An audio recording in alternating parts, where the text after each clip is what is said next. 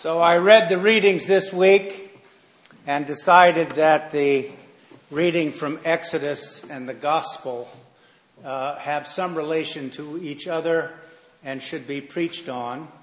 And the other reason is that from the reading from Exodus, we have one of the murmuring passages. And you know how I feel about the murmuring passages. I love them. I think they're wonderful. Parish life, 1750 BCE.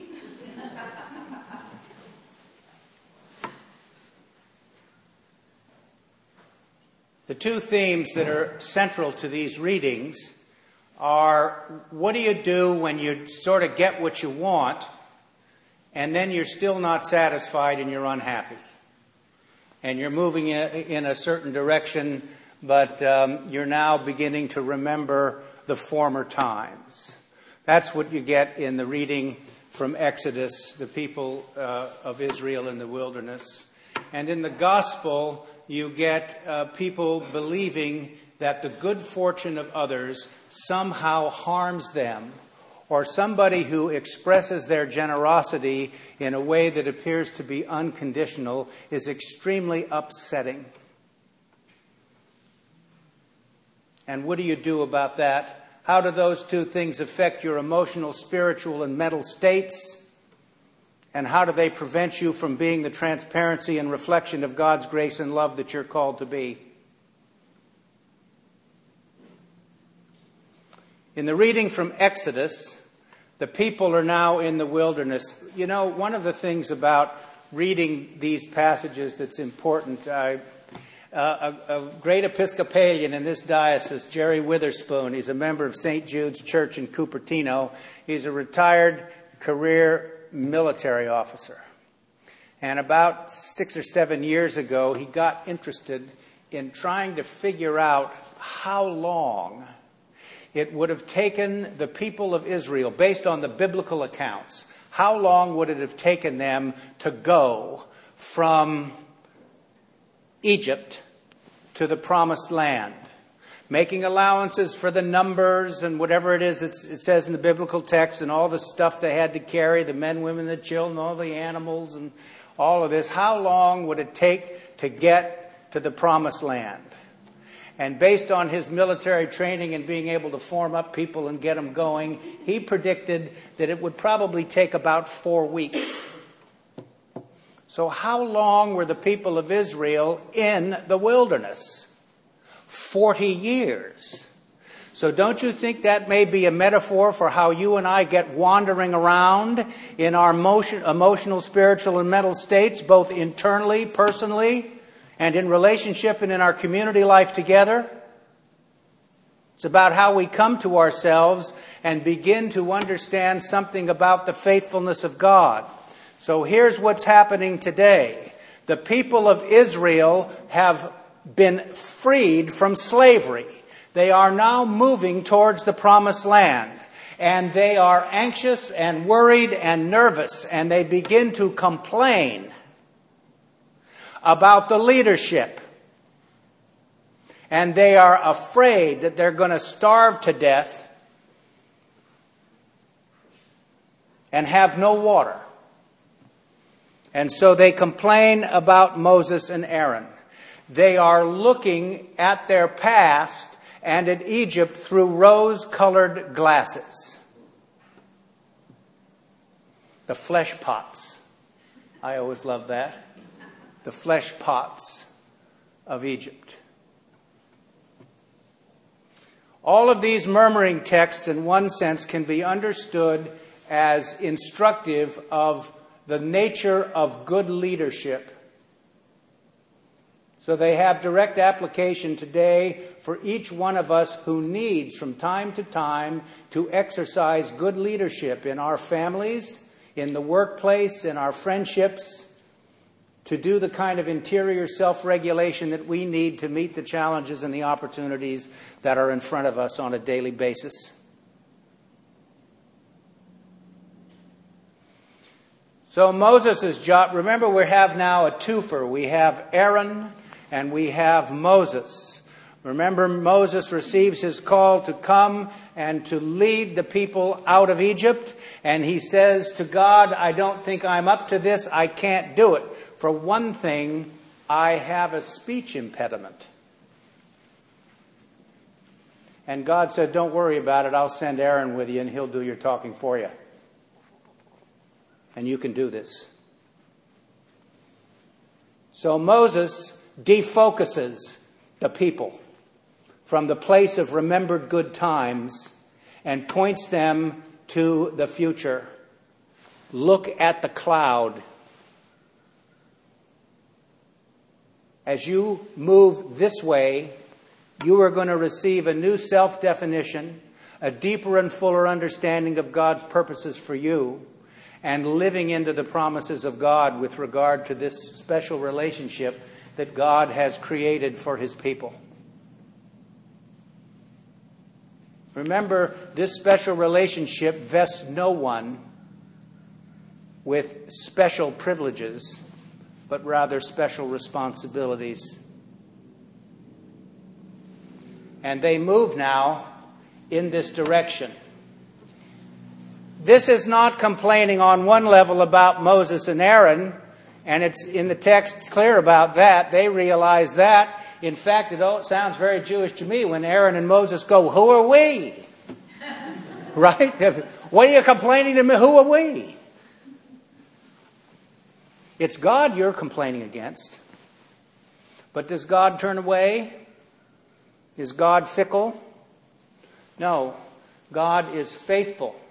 God is present.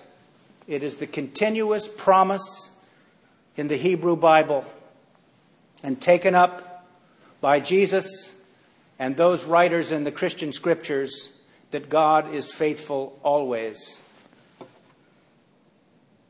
And so he provides for the people meat, quail, and something that looks like frost. It's the manna. Here, let me say a footnote about biblical scholarship and so forth. There are lots of people who want to pin all this stuff down. They either want to be absolutely assured of its historicity, or they want to have some explanation for this. So you'll read in some, books on the Pentateuch, on the Torah, in the ancient Near East, birds would fly over the Sinai, they'd become exhausted, and they'd drop dead in the desert, and that's probably what the people of Israel found, right? The white stuff is the manna, and manna exists even today. It is the excretion of a bug that lives in the Near East that is a great delicacy. But it needs to be harvested in the morning because if the sun comes out, it'll melt. So you need to get it quick,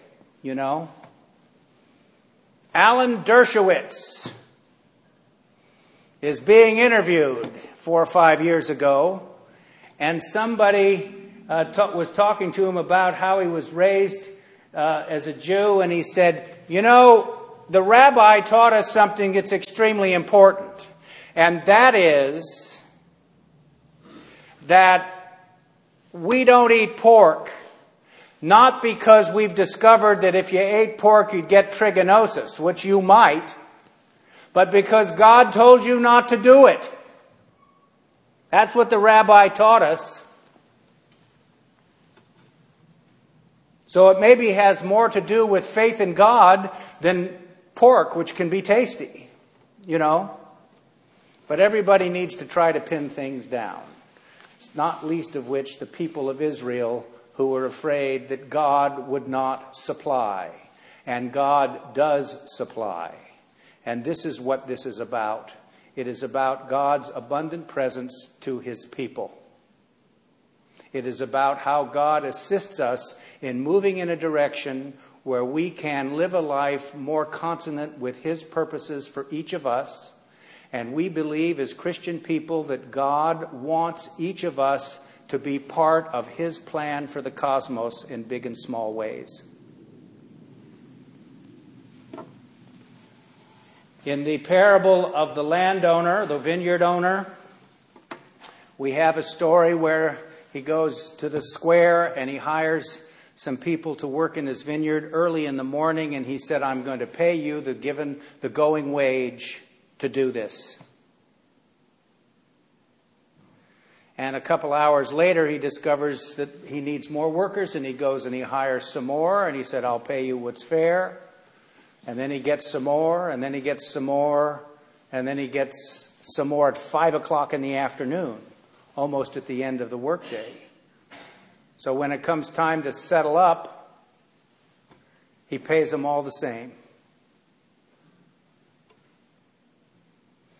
And those who had worked all day long are deeply resentful. And they complain, or at least one of them does. He said, we've worked all day long, and these people who came at 5 got the same amount that we did. It's not so in this translation, but I think the RSV used to say, the owner said, do you begrudge my generosity?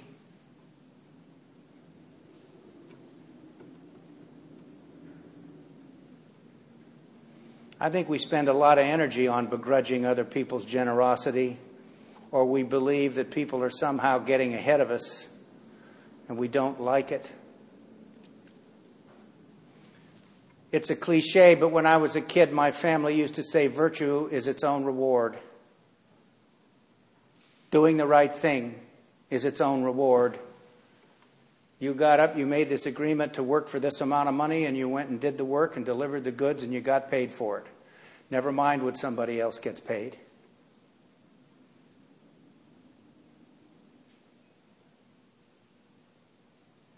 If virtue has its own reward in and of itself, doing the right thing, being the best human being you can be, it might be a moment to say a word about salvation.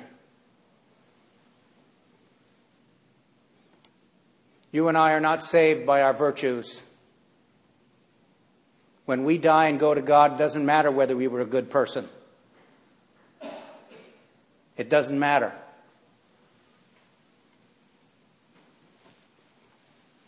We go to God because God unconditionally loves, accepts, and forgives us. And that's the default position of the Christian faith and life. And what gives us that sense of liberation and relief to have that knowledge.